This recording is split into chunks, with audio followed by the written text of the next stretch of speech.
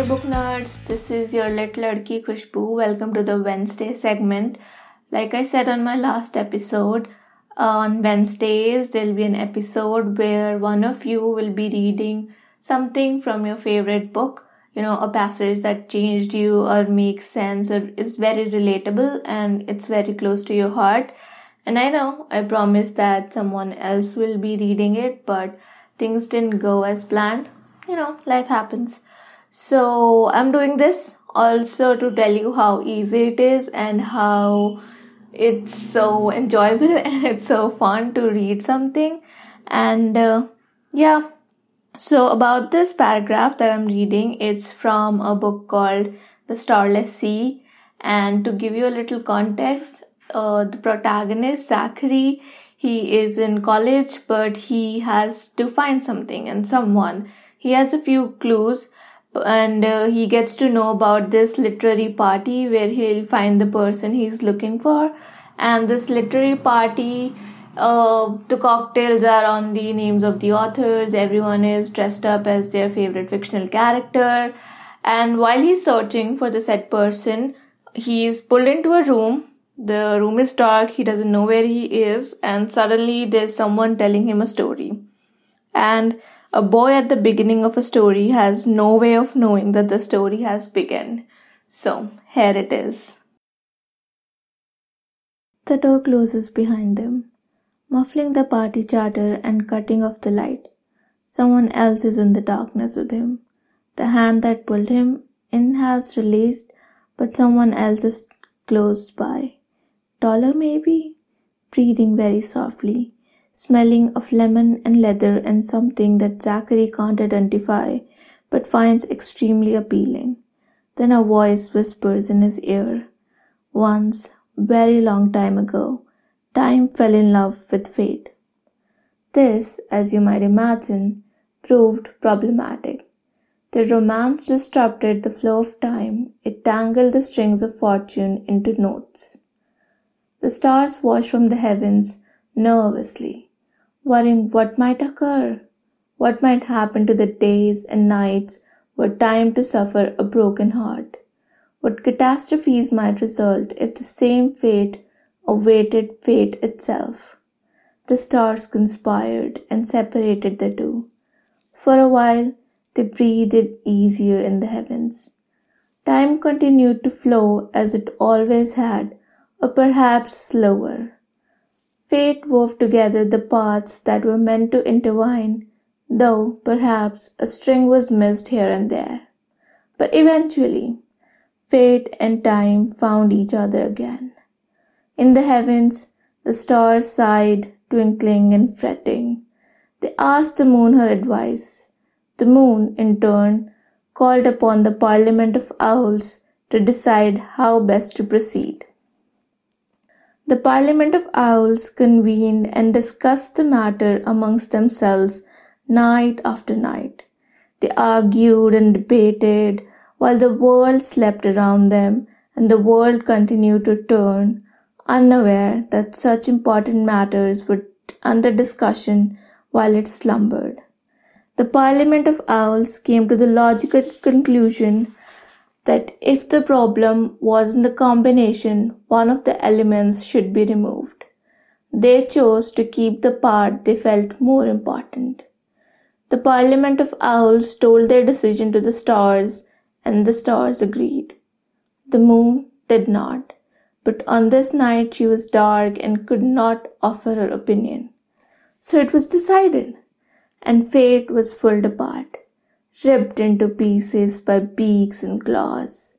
Fate's screams echoed through the deepest corners and highest heavens, but no one dared to intervene, save for a small brave mouse who stuck into the fray, creeping unnoticed through the blood and bone and feathers, and took fate's heart and kept it safe.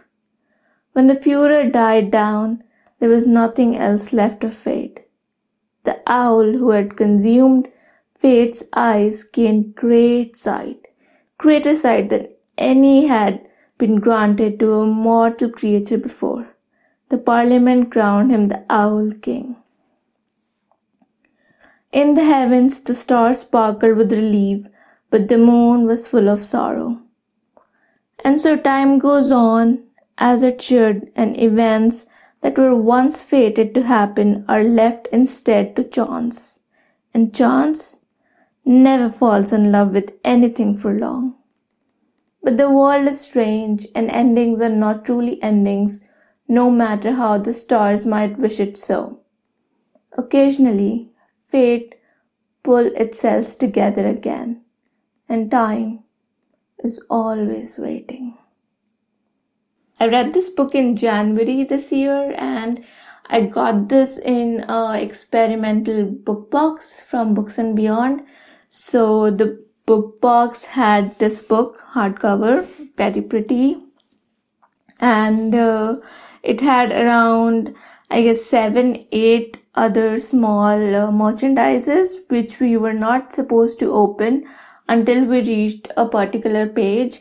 So let's just say, imagine reading Harry Potter. So when Harry gets his wand, you get a wand too in the box. And when Harry gets his clock or the owl, which owl is okay, that's not possible. But stuff like that which Harry gets, you also get. So in this box, we also got the same things that the protagonist got during the book on every page. Like on this one page, he got this book, sort of a diary, which had a bee, a key, and a sword on the cover. So we also got a diary like that. So it was a very nice book, and the experience was enhanced because of the experimental box that came with it, because after a few pages or at a certain page you got a gift, which was, yay, it was worth the expense, which was, I guess, around $2,000, and also the wait, because the book was out earlier and we got it a little late, because I guess it takes time to prepare a box like that. Also, about the book, I loved it. It is Erin's second book. The first one is Night Circus, which you might have heard about. It's quite popular, and this is the second one. It's around the same theme. She focuses on a little bit of fiction and goes into magic realism. So most of the book doesn't make sense. I mean, it does when it has to, but other than that, there are a lot of questions left unanswered, and you don't know what's going on. You can't even tell. So it's not for everybody, but it's for people who can just venture into a book without applying logic and who are not looking for answers. I thoroughly enjoyed this book and The Night Circus, and I would love it very much if you read it, but don't, because it's not for everyone, like I said, and I loved it. So I picked this paragraph because this little story, because it's sort of my favorite now, and I love how the author used time and fate to bring out the concept of love and how it works. So I'm amazed at that. Also, I promised that someone else among you would be doing the reading, but things didn't go as I expected, and I think I should have been a little clearer about this. So I'm adding a few guidelines to how you can do it. First is select a paragraph that's more than 3 minutes, at least, and something that would make sense out of the story, like, can be read and understood without knowing the context. So that would be helpful. Don't read a scene which has dialogues between characters and no one would understand if they don't know what the story is about. Like this one, you don't know Zachary, you don't have to know. You just know that he's in a room and somebody's telling him the story, and that's it. It doesn't tell you anything about the book, and it still gives you a story. So something like that. Also, when you've decided what you want to read, do it in the night. And I guess basic recording rules, like keep it a little farther away from your mouth so you don't hear the breathing sound.